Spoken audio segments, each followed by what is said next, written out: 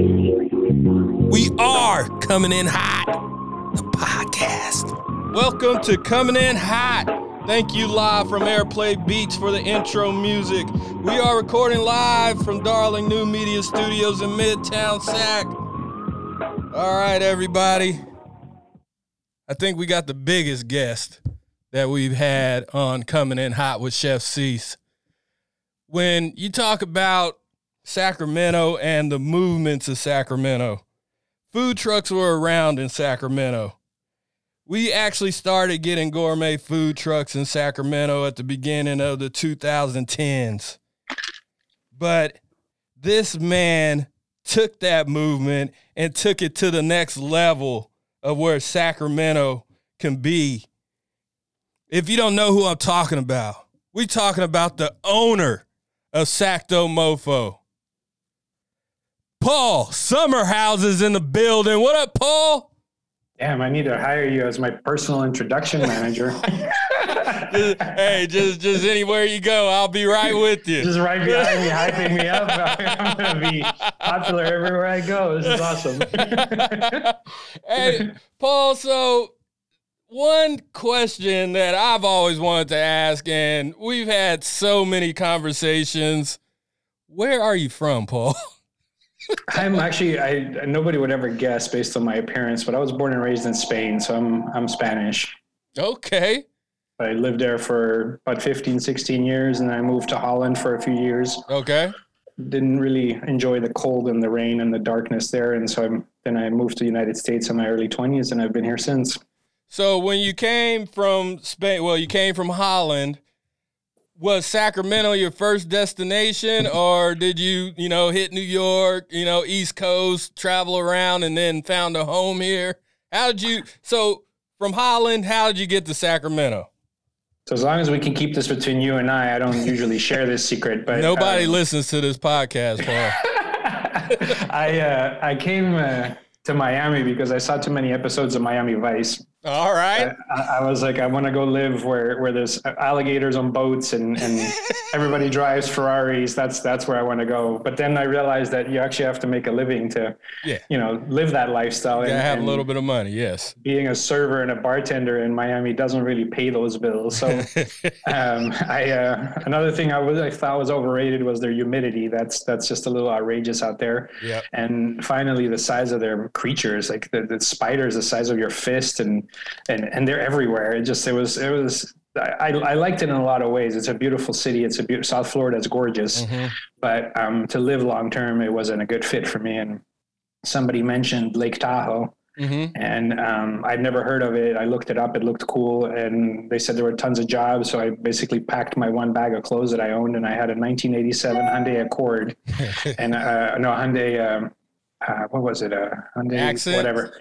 An Accent, yeah, one of those old, like, crappy cars with, like, Scotch tape and clothes hangers holding it together. And I drove from Miami all the way here, and I lived and worked in Lake Tahoe for 5 years, and eventually I started taking care of high rollers. And one of those high rollers was married to a woman who was high up in government here, and she grew fond of me and said, I'm going to find you a job. And lo and behold, a year later, she called me and said, I need your resume. Well, when you live and work in food and beverage, you don't really have or need a resume. So I didn't have one.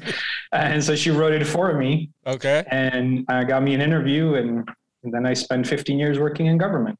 What was the attraction to you for this woman just to take this liking to you and be like, hey, let's get you in the government? And were you ready to go in the government? Because the government's a whole different beast from That's a the good food question. and alcohol.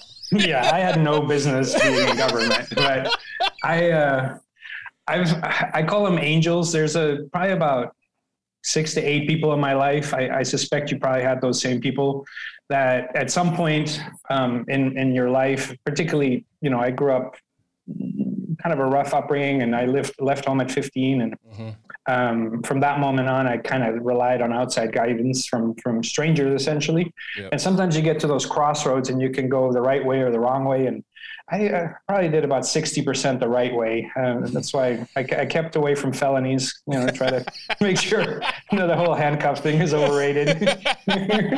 But most of the time I made the right decisions. And along those paths, there were these people that pushed me in those directions for no real reason. Like there was no, I've never really fully understood why this woman helped me the way she did, because not only did she find me an interview, I didn't realize that I already had the job before I interviewed. She was influential enough in where I worked that once she said you were working there, my job was already done. But I didn't know how to type. I didn't know how to do a letter. I didn't know how to write government stuff, but I've always been a fast learner. I've been very resilient most of my life. And within a short amount of time, I adjusted and learned. And I found that politics is intriguing. It's like the Kardashians, but in real life and real consequences. And it's just, there's drama and action and craziness every day. And it's very intoxicating. And I really enjoyed the time. And then eventually, after about 10 years of doing sort of administrative international relations type work, I shifted over to international trade. And that it was much more up my alley. I really enjoyed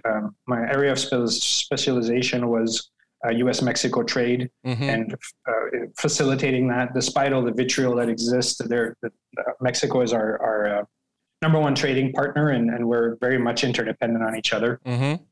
So I got to learn a lot about the interactions between Mexico and the United States, and also economy of scale at the macro level, and how every small action has a big consequence. When you make it more difficult to cross the border, it impacts trade. When you open the borders, it impacts trade. How do you manage all those things?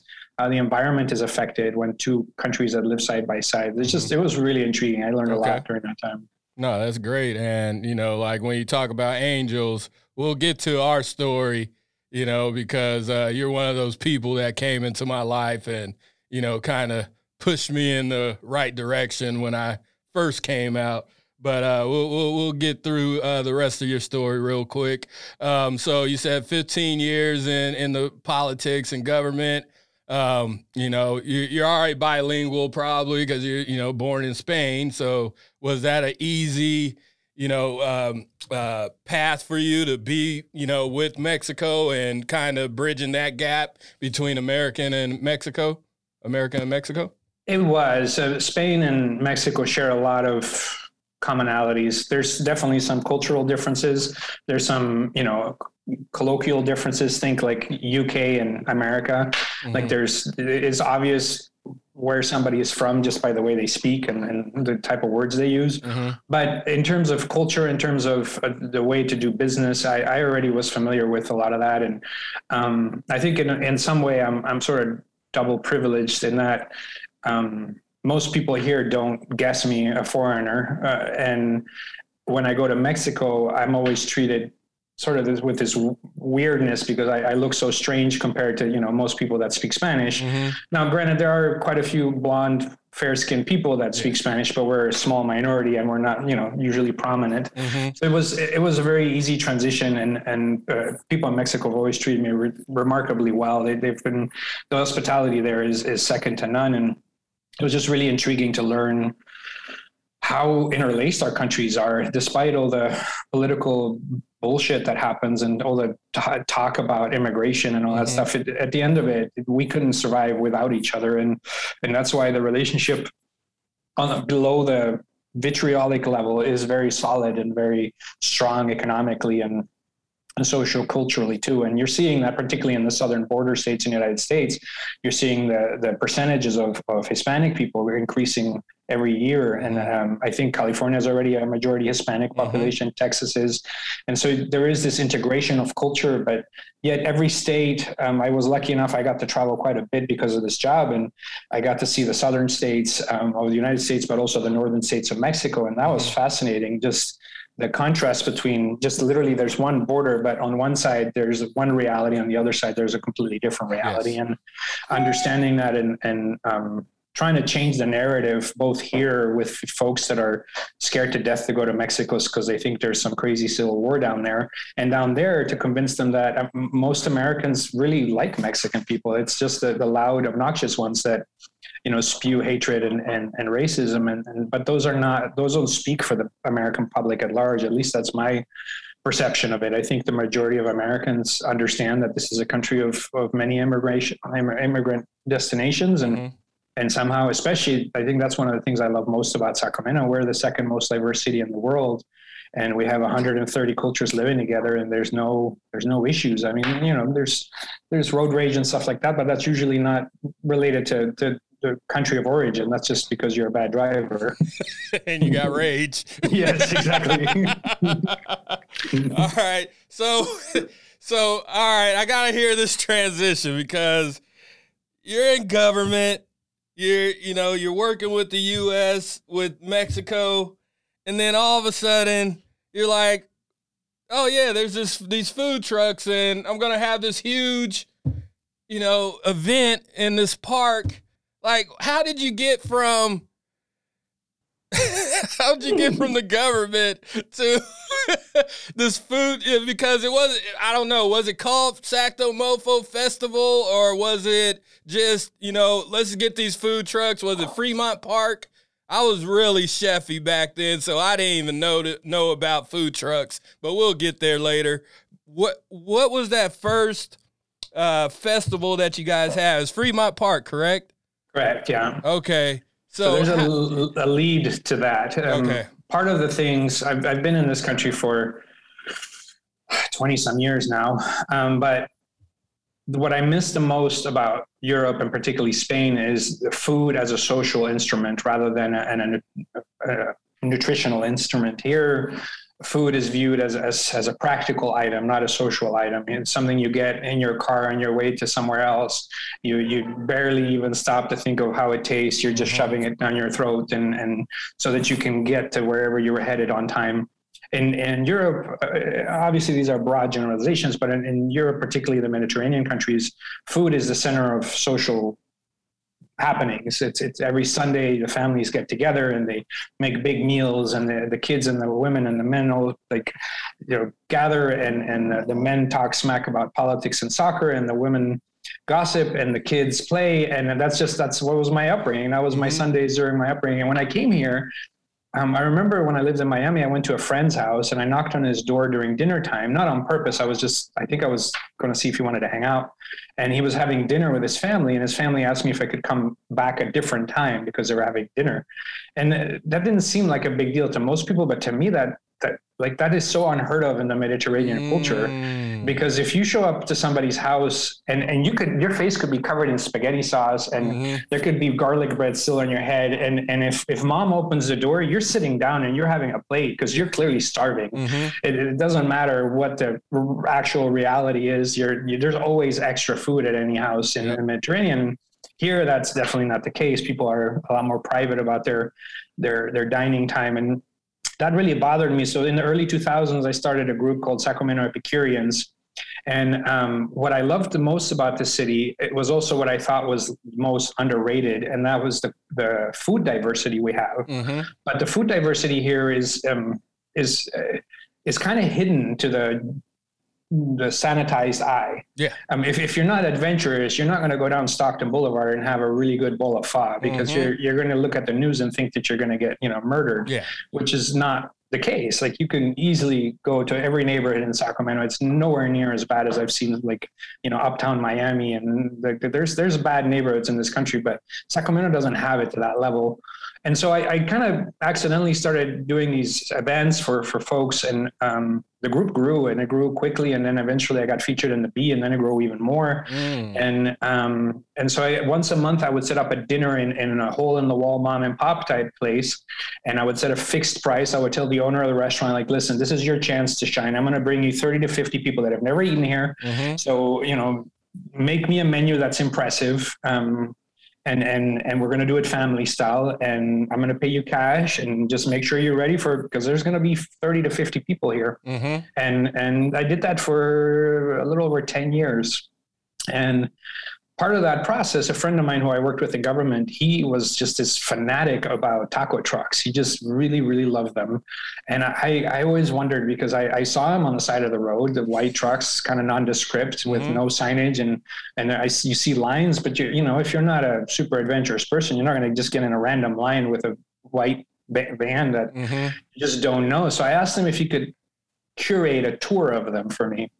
And so the idea would be to go to 5 or 6 different taco trucks and try the different, you know, products. And at the time, the tacos were $1 a piece. So it was like a $30 tour of like 6 trucks, and you got to try like 15 tacos. And I was so impressed with the quality of the food compared to the visual of the business, because the visual of the business is terrible. Yes. Most of the time, those trucks are not clean. They have no marketing material whatsoever. You have to kind of guess, or it's spray painted. But then the food comes out and it's just full of soul, full of like real flavor. And I started speaking to the owners of those trucks, and I said, you know, I work at the Capitol. You guys could kill it with 3 tacos and a soda for $4. Are you kidding me? The state workers would be all over that. And they told me that it wasn't allowed. Yeah. And I thought that was outrageous. Like, that didn't make any sense. I figured they were misinformed. So I started poking around the rules. And sure enough, the Restaurant Association had written the rules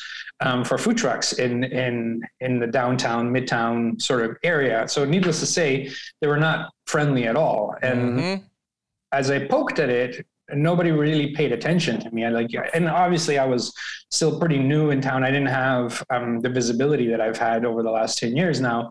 So I started asking some of my government friends, like, what is this? Why is this like this? And they said, well, this is what it is. And these are the rules. And then somewhere along the way, I got in touch with Matt Geller, who runs sort of what I do, but in LA. And he is an attorney by trade, and he was suing every city that got in the way of food trucks.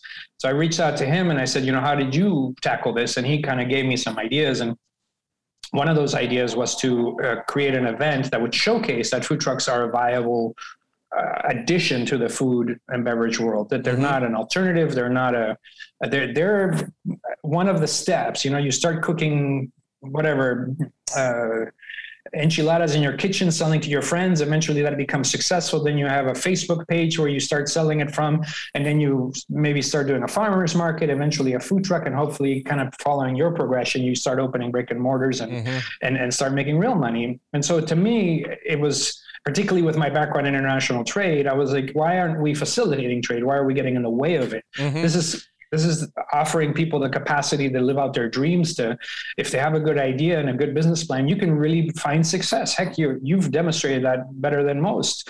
And so, but you have to have that vision, and you have to have the focus, and hopefully not a million bumps in the road from government. Yeah. Well, that started a 4-year battle with the city of Sacramento and some of the more influential restaurants in Sacramento that wanted no changes to that. And so part of my process in that was to produce this event, and 3 friends and I decided to see if we brought like 12 trucks together, if people would show up. Now, I've done event planning, I've done corporate event planning, I've done government event planning, but that's a very defined, very, you know exactly how many people are coming, you know how much food to order. I had no idea if anybody was going to show up. And my ambitious estimate for that day was 500 people. I just wanted 500 people for 12 trucks. That meant that everybody would do enough to justify the day. And I will never forget, there's a number of moments in your life, you know, when your child is born, when you get married, the first time you see the Grand Canyon, this is one of those days, because it was 11:45 for a noon start for that event. Okay. And I was standing on Fremont Park with all the trucks there, everything ready, and there was nobody there. And I had this gut feeling of failure. Plus, there wasn't enough wrap trucks in Sacramento, correct? Like there was, you're bringing trucks in from out of town, correct? Most of them came from San Francisco. We had one come from like Fresno or something like that. And then I believe we had what was at the time called Mini Burger. I think we had Chando's, or maybe that was right before Chando's. We had Drewski was there. Simply Southern. I don't know if you remember them. Yeah. But the bulk of them were from out of town. And so I felt even more responsible to make sure that we would do those folks, properly, because I didn't want them to drive all the way here and then fail. Mm-hmm. And so now it's 11:45 and there's nobody at the park, and I'm just having an anxiety attack going, I failed. Like, I can't believe we had so much hype around it. We were on every TV channel, every radio station, everybody wanted to know about it, and there was nobody there. Well, fast forward to 1:00 and that whole square was one sea of people. We completely jacked downtown Sacramento. We had over 10,000 people try to show up. Parking was impacted 6 blocks out all the way around.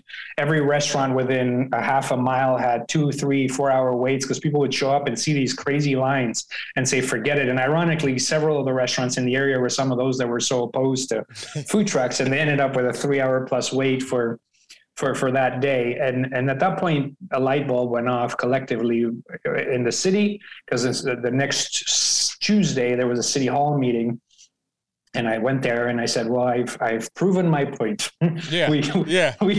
People showed up, and did they ever? And are we going to move forward? Oh yeah. And the mayor was very enthusiastic, and this is going to happen right away. And I, in my naive thinking, I left feeling victorious, thinking that this was the start of something great. Mm-hmm. That day was insane. That day I will never forget, because people got in line and they didn't know where the line ended, because the lines were 2 to 3 hours long. Wow. And trucks did not come prepared for that volume. I mean, how do you prepare 12 trucks for 10,000 people? Like, there is no, I can't even think about that. Even now, when we're 3 generations later of food trucks, and we have veterans like you, that's a volume that's not achievable, right? So, no. But people did it, and they stayed because they felt solidarity for the cause of the food trucks. And that was so heartwarming. I was so excited about that, because I felt like, okay, this is a worthwhile mission. We need to pursue this. Mm-hmm. And so that started a combination of producing more of the large events and starting to really heavily lobby the city, and starting to, basically tell them, listen, the state law clearly dictates that you can only regulate food trucks in the interest of public safety. Mm-hmm. A 30-minute parking limit has nothing to do with public safety, has everything to do with competition. Mm-hmm. You don't get to decide if Burger King or McDonald's is successful. You have to give them the same odds. You have to give us the same odds too. Mm-hmm. That was a long, unfun battle. I did not enjoy those 4 years, because every time we'd get really close and then everything would fall apart, because some restaurant owner would lose their mind and everything would fall apart. And finally we started sort of insinuating that if it didn't get resolved, we'd go to court. And the city attorney knew that they were in the wrong. And so at that point, things finally got accelerated. And after, like I said, 4 years, they came up with a package that addressed about 90% of our concerns. We didn't get some of the things that we wanted, like late night food is something that I really, really wanted to facilitate. But the police department really did not like that idea. They were worried that food trucks would park in front of nightclubs and would start fights. But I had just been in Austin. I saw how I was there, and in Portland, Oregon, they totally make that work together. They have these little food truck pods right close to nightlife, and it's brilliant because it keeps people from driving. But when you get 90% of what you're asking for, you can't get too greedy. You have to accept, especially when the fight was, 2 food truck owners, myself versus every major restaurant owner except for the Sellon family, mm-hmm. and the California Restaurant Association coming after us. We had no business winning that battle, but the law and fairness and common decency was on our side, and that was the major, biggest battle. In that process of the 4 years, I started producing an event or two, because I noticed that was the hardest part for most food trucks, to find profitable locations that mm-hmm. were also legal, and where you couldn't get kicked out because somebody within a half a mile distance felt you were threatening to them. Mm-hmm. And so luckily I had a core of about 6 trucks, some of the OG trucks that supported me. And I, for the longest time, for a couple of years, I did it just as a hobby. Mm-hmm. I wanted to help because I felt very strongly principled about this. I wanted to see that the food truck market in Sacramento could flourish. And eventually it became a full-time job. Mm-hmm. And it was really difficult to do that while I was also doing my full-time government job. But those overlapped for 5 years. And it really impacted sort of that work-life balance. Being from Europe, I always try to keep keep somewhat of a balance there, but there was no balance. I was working 80 to 100 hours a week trying to, get this business concept going, especially because there is no dummy's guide on how to become Sakto-Mofo. You're inventing a whole new industry. Yeah. And it was a sort of a situation where I've probably had 50 different jobs in my life. I've done everything from taxes and accounting and, God, what are some of the strange things? Car washing and sailboat delivery to everything in food and beverage. And this job kind of brought all those things together because my government background taught me sort of the art of compromise. And it also, I think one of the reasons we've stuck around is because from the very beginning, I partnered with elected officials. Mm-hmm. And I did that very, very much on purpose. Mm-hmm. I wanted to validate what we did by making sure that that the elected officials would see that food trucks were a viable alternative, that it was a positive thing. So we started doing these events in their districts with them as the host, and that helped pacify a lot of the vitriol that was being thrown out. And really the core of the issues that the restaurant owners had were not realistic compared to Sacramento. And what I mean with that is, if you look at LA and San Francisco, those are vertical cities. Those are cities that have lots of skyscrapers on top of each other, lots of volume of people in small amounts of space. So if you're a food truck operator, you're going to park wherever you park, you're going to park within a small distance from a restaurant because they're all on top of each other. Yeah. Both downtown LA, downtown San Francisco is like that. Sacramento is not like that. We took the concept of a horizontal city to the max, and we're super spread out. Mm-hmm. So here, if you park in front of a restaurant, you're kind of being a jerk. There's no need for that. Yeah. And behind the scenes, a number of trucks helped make sure that we kept any kind of vitriol from escalating. So if there was a truck parking somewhere where they shouldn't, then one of the truck owners would call them and say, "Hey, knock that off. Let's make sure we don't reignite this battle." And so we've been able to keep the peace to this day. We've had very minimal incidents with restaurants, none that I can remember in the last 4 or 5 years. So it's ultimately my plan worked as I expected, because I didn't think that we needed to be combative with each other. There is a lot of isolated business parks and isolated government buildings that don't have food, that don't impact a restaurant. Mm-hmm. And so in that way, and then the combination of partnering with government officials, we started growing this company. And then 5 years ago, my boss got elected to Congress, and I didn't want to go to DC, and I got offered another job in government, but that was for a very demanding elected official that was still known as a workaholic. And so I knew that I can do the work, but I wasn't sure that I could manage my company and work for someone that demanded 60 hours a week from me. So I did the scariest thing probably that I've ever done in my life. And then I quit. For the first time in my life, I didn't have at least one stream of income. Because I've always had 2-3 jobs. I grew up on welfare. I'm allergic to poverty. I will work 5 jobs if I have to make sure my rent and my food is is taken care of. And so for the first time in my life, I didn't have that security blanket. And I remember that day vividly. It was scary. I went to the Naked Lounge on by Fremont Park, and I sat there at like 8:30. And I literally watched the time go by past 9 o'clock, because for the first time in my life, I didn't have anywhere to show up. And the glee that I felt of being free lasted about 10, 15 minutes. And then panic took over, because I realized I had to make a living for myself. And I didn't really know for sure if I was going to be successful with that. So, But I'm not, like I said earlier, the resiliency is strong in me. And I decided, okay, if we're going to do this, let's go all out. And then started, doing just that. And the rest is kind of history. That the last 5 years, we've seen phenomenal growth in food truck and access to food trucks. And it's nowhere near a taboo subject anymore. Every major corporation in the greater Sacramento region has used food trucks. There's still a little bit of a generational split between older people and younger people in terms of the Roach Coach concept. Mm-hmm. But my whole goal all along was to A, legalize food trucks, B, make it a place where trucks could flourish, and C, make sure that there was acceptance of it as an incubation mechanism for folks. Because having a food truck is not the business. That should be a step to somewhere. You can't settle with just a food truck. It's a miserable lifestyle to just, work one food truck and the money that you make off of that one food truck and then not have anywhere to go with it. Yeah. But as you've demonstrated, you can pivot and you can grow exponentially. You're one of a handful of truck owners that have escalated your business into the higher leagues, and that's exactly what food trucks are. It's the purpose that they serve. They're a great stepping stone, a great experimental tool to see if your concept is solid, if it makes sense.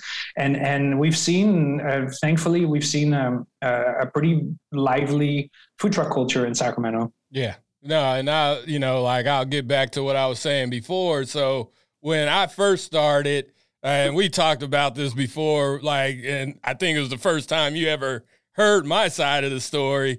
You were like, you got a white truck, you got a few things on the side, but it's not eye-catching. And I was like, my food will speak for itself. Like I was Cecil's Taste, I was that guy straight out of the kitchen. Nobody could tell me anything about my food, but it was great. And my food was good, but it wasn't food truck food. And like I said, I told you this and you didn't even know, I was so pissed off at you because you're just like, $300 isn't enough. I think it was probably, the most I made because I was doing the brewery circuit, just like when everybody gets into the food truck, because everybody, when you first get a food truck, and I got mine in 2014, opened in 2015, but everybody says, oh, yeah, you're going to go to Sacto Mofo. I didn't know who Sacto Mofo was. Like I said, I was chefing. I was so tunnel vision, but when I got fired, I needed to figure out a different direction in life. All I could do was cook. So I was like, all right, it's open my own restaurant. It's go be a chef for somebody. But people start telling me about food trucks. And I went to one. I went to the Land Park Food Truck Mania, and I talked to Barbecue Wild. What was those guys' name? Smokers Wild. Smokers Wild, yeah, and nicest dude. And he pretty much told me, he was like, whatever you do, just don't do barbecue, because it's not sustainable. No conflict of interest whatsoever. Yeah, exactly. And he said it was just so much work on the barbecue end. I was like, no, I'm thinking about, I think at the time I wanted to do something like Twisted Tacos, but like Southern style food inside of a taco. But then I got on Culinerdy's truck and I saw how much volume he went through. And I was like, I'm doing burgers. Fuck it. I'm doing burgers. I'm going to have a little twist with my smoked pork belly, but I was like, the burger's the way. Because the only two food trucks that I ever been on before this, my buddy had one in Oakland. I think it was called Opie's, and then Culinerdy. So both of those times I was like, burgers is it. But to get back to why I was so upset at you is because you just kept telling me you got to be McDonald's. You cannot, you got to be eye-catching. You got to be, and I was just so into like my chefy-ism, and we went through, I think you kept me around, you let me do, events and stuff, but it was until I went to UC Davis and I had pork belly and I had burgers, and most of those people don't eat pork belly and burgers. So, I think you even told me, you're like, Cecil, you got to come up with something, man. Like, again, $300 isn't cutting it, because you got UC Davis on your ass about, why is this truck out here? So I came up with this chicken sandwich, and the rest is history. But I want to thank you, and I'm going to tell everybody, I already thanked you on the side, but thank you for just staying on top of me about not letting me rest on just being a chef. Think of it as a business. Think of it as you want to be McDonald's. What does McDonald's do? They do everything consistent, and they get the food out fast. And that's what you told me. And Nash and Proper would not be here if I didn't have that Paul Summerhausen in my back of my mind while I was sitting here trying to make it to that other side. Because I believe you saw something in me, because you could have not booked me for shit, Paul. You could have been like, this dude, he don't listen. He's just out here making $300, but thank you so much for just being that voice and always believing in me for, the 2-3 years that I was just, I had to be the lowest person on the books for you. You weren't. You're hard on yourself, which is, typical for you. But the talent in you, the promise in you was evident from the beginning. And you're part of a strange breed of humans that call themselves chef. And they're a challenging group of humans to do business with, because a chef is genetically an artist. Mm-hmm. And an artist usually, and I'm painting with broad strokes here, but usually an artist doesn't understand or want to understand or compromise their art for the sake of commerce. They want to stay true to their vision, because their vision in their mind is brilliant. Yeah. And you need to have that mindset, because otherwise, why else would you be a chef? It's a miserable freaking career. Like, you get paid shit, you work in the worst circumstances, you get yelled at by the owners, by the servers, it's you have to love what you do. You have to have this passion for it. Mm-hmm. If you don't, you're gonna end up depressed and alcoholic and not successful. And you've always been really humble, which is another thing that you don't often see with chefs. And that I was just always really impressed with you. And I just hope that if I just kept poking at you, that you were thinking small, that you would eventually get that there was a bigger plan for you. And when I say McDonald's, I know a lot of people have like this misconception or this like disdain towards them, but there's literally not a single food business in the world that has been as successful as McDonald's. So you can detach yourself from the culinary aspect of McDonald's, but still admire what they've achieved as an entity, and the fact that they can copy and paste their business concept all around the globe and still be successful. But when I look at McDonald's, they do it perfect. The image, the experience, the service experience, the consistency in outfits and logos, everything is there's been hundreds of millions of dollars in research done on their end for that. So why not borrow that and help, the small person be successful with that? And I've tried to model that in how we run our business in that, be loud, be proud, throw your brand out there and make sure that people know who you are. That's why our colors are bright and festive. And that's why I'm like a broken record with any truck that doesn't have a good wrap. Like, I have seen the evolution of trucks going from shitty wraps to good wraps, and it's literally a 30% income difference. Yep. And I'm sure you can attest to that too. The food is the same. You make amazing food. It doesn't matter though. We've had a number of trucks through the years that have come and gone, and these were also professional chefs that were really skilled, and yet they couldn't sell their food because they did not understand the marketing aspect of it. Just a clean, approachable look to their business is critical. And as a matter of fact, McDonald's has proven that if you have just average food, but as long as you make it look fantastic, because the food that you get in the box never looks like the picture that you saw in the drive-thru, but it doesn't matter. At that point, you're already sold and you're hungry, you're salivating, you're going to eat that quarter pounder with happiness. Yes.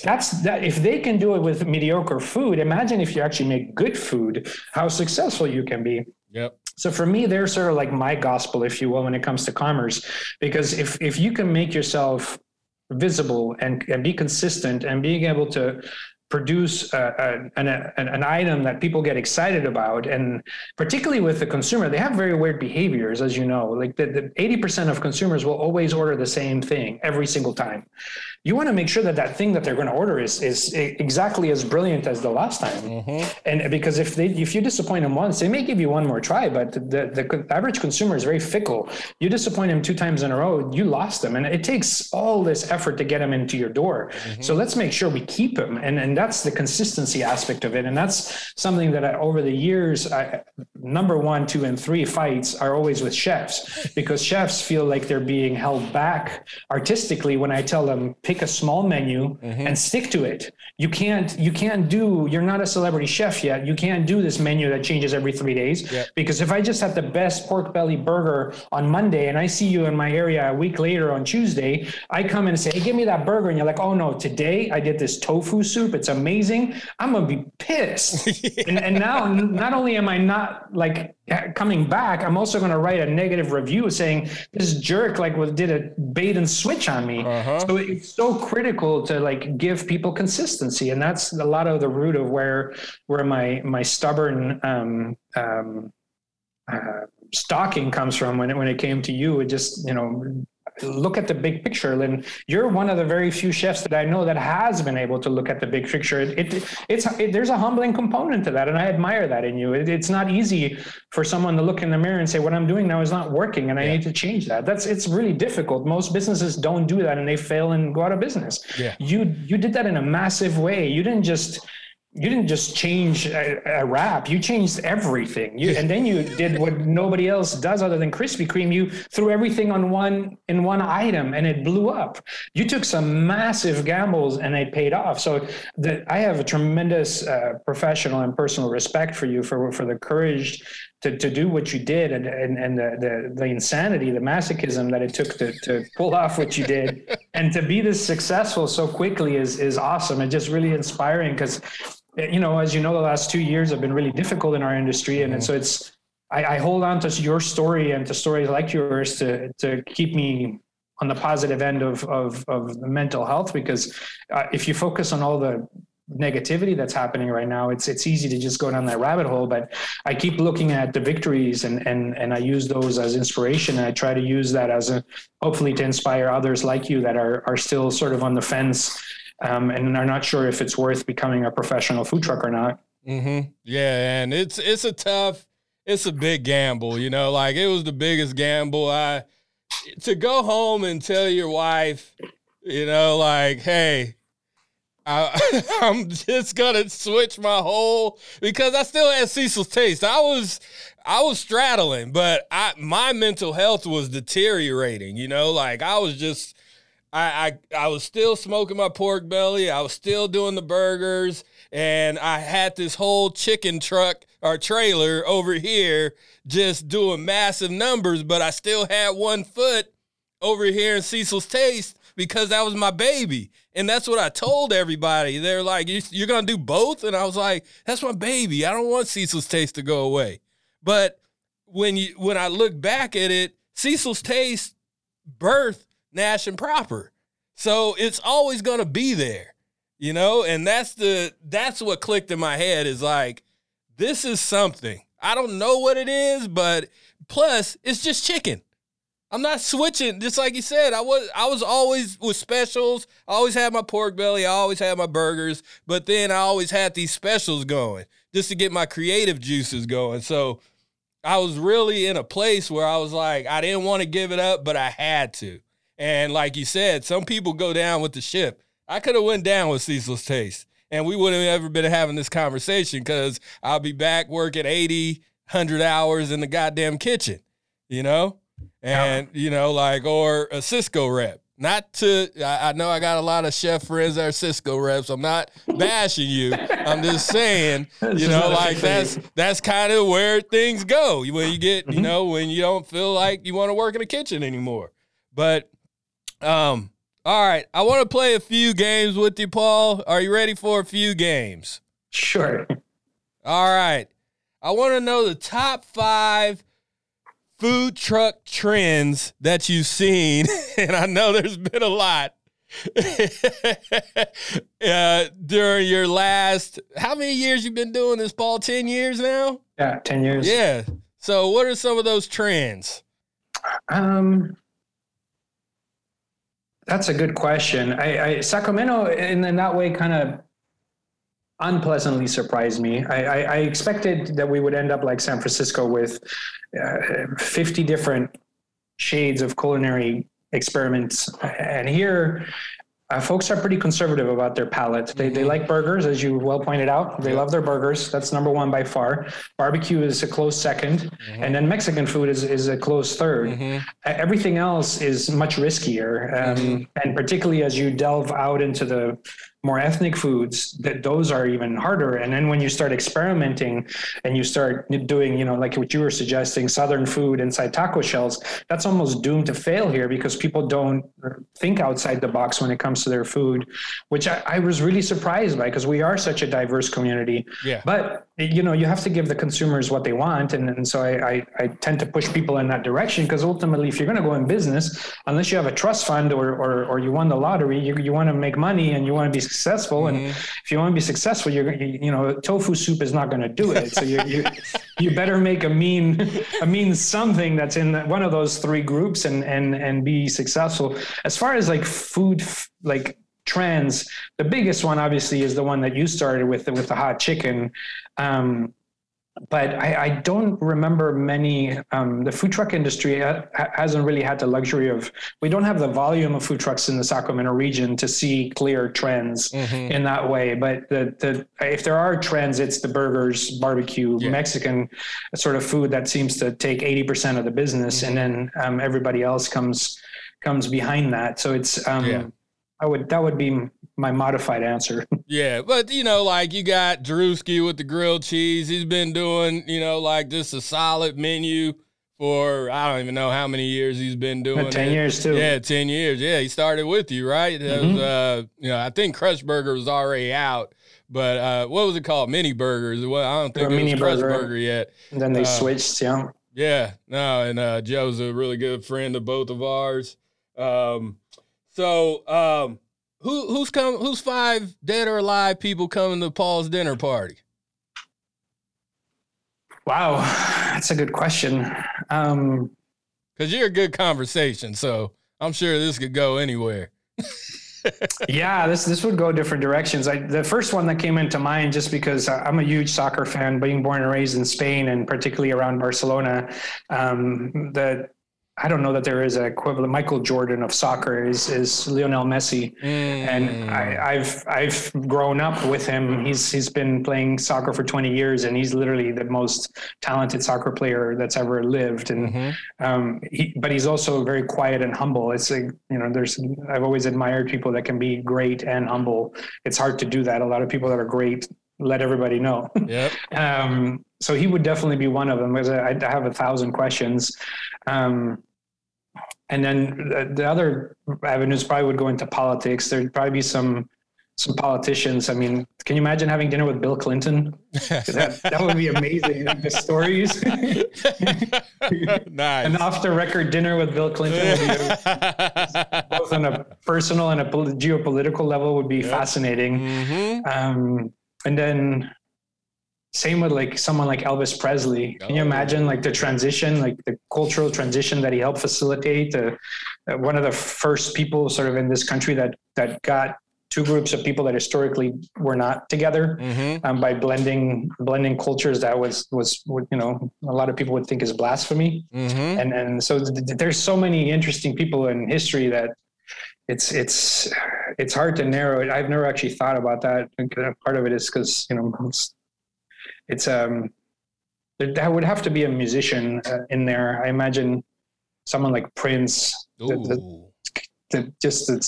the life he led and the brain he had. He was so talented and played 9 instruments and just what a brain to, when it comes to like being able to talk to an artist, whether it's a chef or a musician, that when you see that passion, that's always been my biggest driver in life. Like when I don't care if stamp collecting or you have a collection of snails, like whatever it is, that underwater basket weaving, whatever makes your like heart go fast.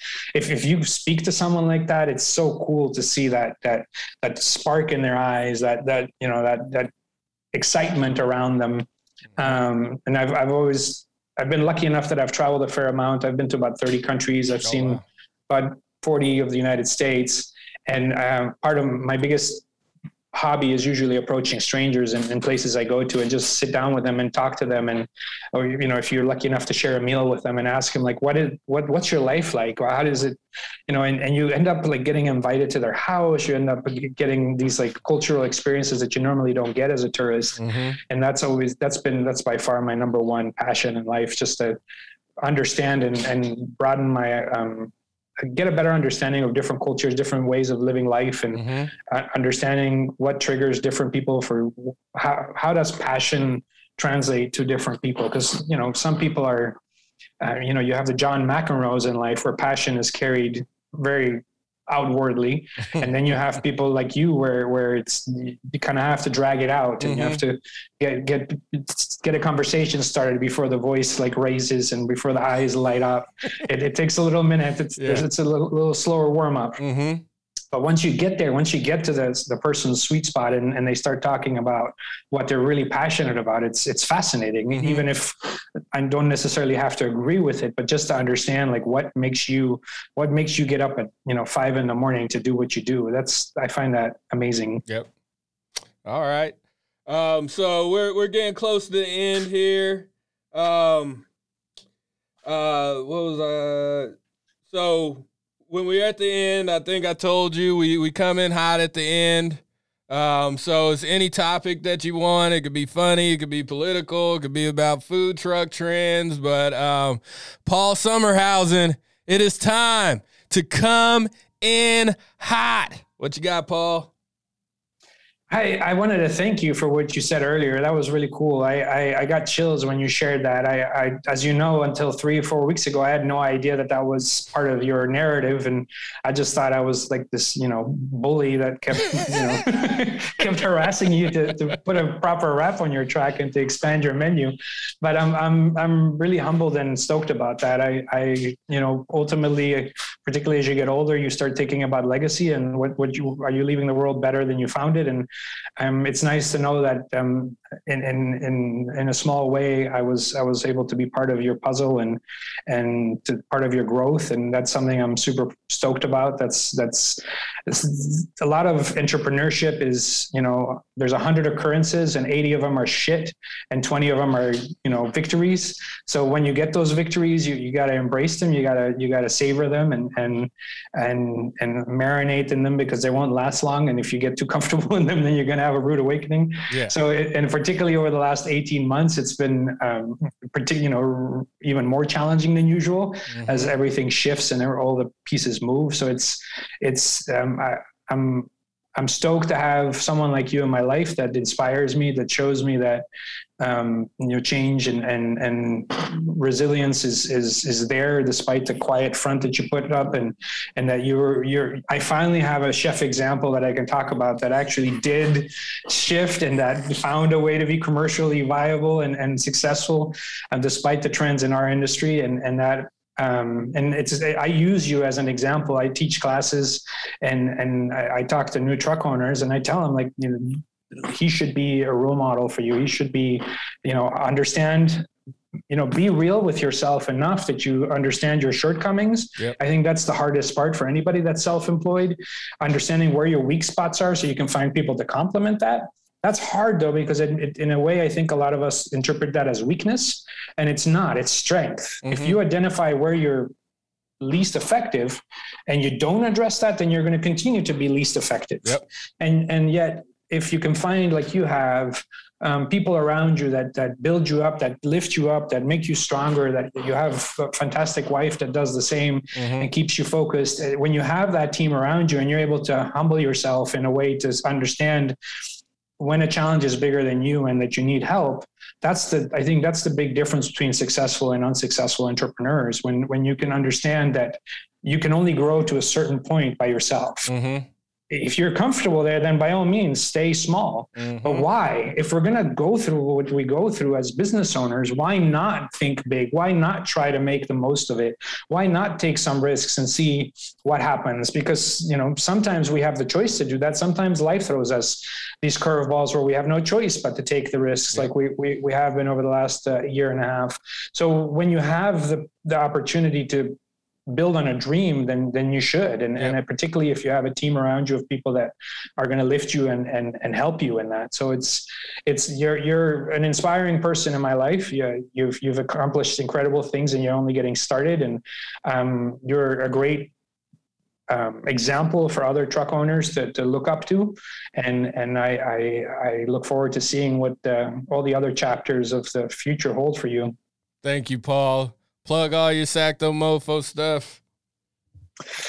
Well, at this point, we've kind of remodeled everything we did. We've come up with all these new markets because of COVID, because all the conventional stuff didn't work. So a lot of, if we're in your area, you're going to find us on our website, sactomofo.com. That's where all our events are. And what we're seeing a lot of right now is catering. A lot of folks are trying to do sort of safe outdoor catering, and that we're getting a lot of inquiries for those type of events. And I think we have another 2 months or so before the weather starts turning. So if folks are interested in celebrating some type of something special in their life, then a food truck is a pretty healthy and safe alternative right now to be able to do it outdoors. So that's been kind of the song of the food truck people. Cool. And, any of those food truck, either if they want to start a food truck, I always tell them at Chef Cease, just get in my DMs. I answer all kinds of questions all day. That's cool. I appreciate that. And that's, I tell everybody, just DM me. I'll answer. Don't go to Nash and Proper though, because Nash and Proper DMs are lit. So for Coming In Hot, I'm Chef Cease. Subscribe anywhere that you listen to your podcast. If you want some of those delicious, mouth-watering hot chicken sandwiches, go to at Nash and Proper, at nashandproper.eg, www.nashandproper. And like I said, if you need to holler at me directly, at Chef Cease. Thanks to Paul. I'll holler at you later, man. We got to get out of here. Peace. Cheers.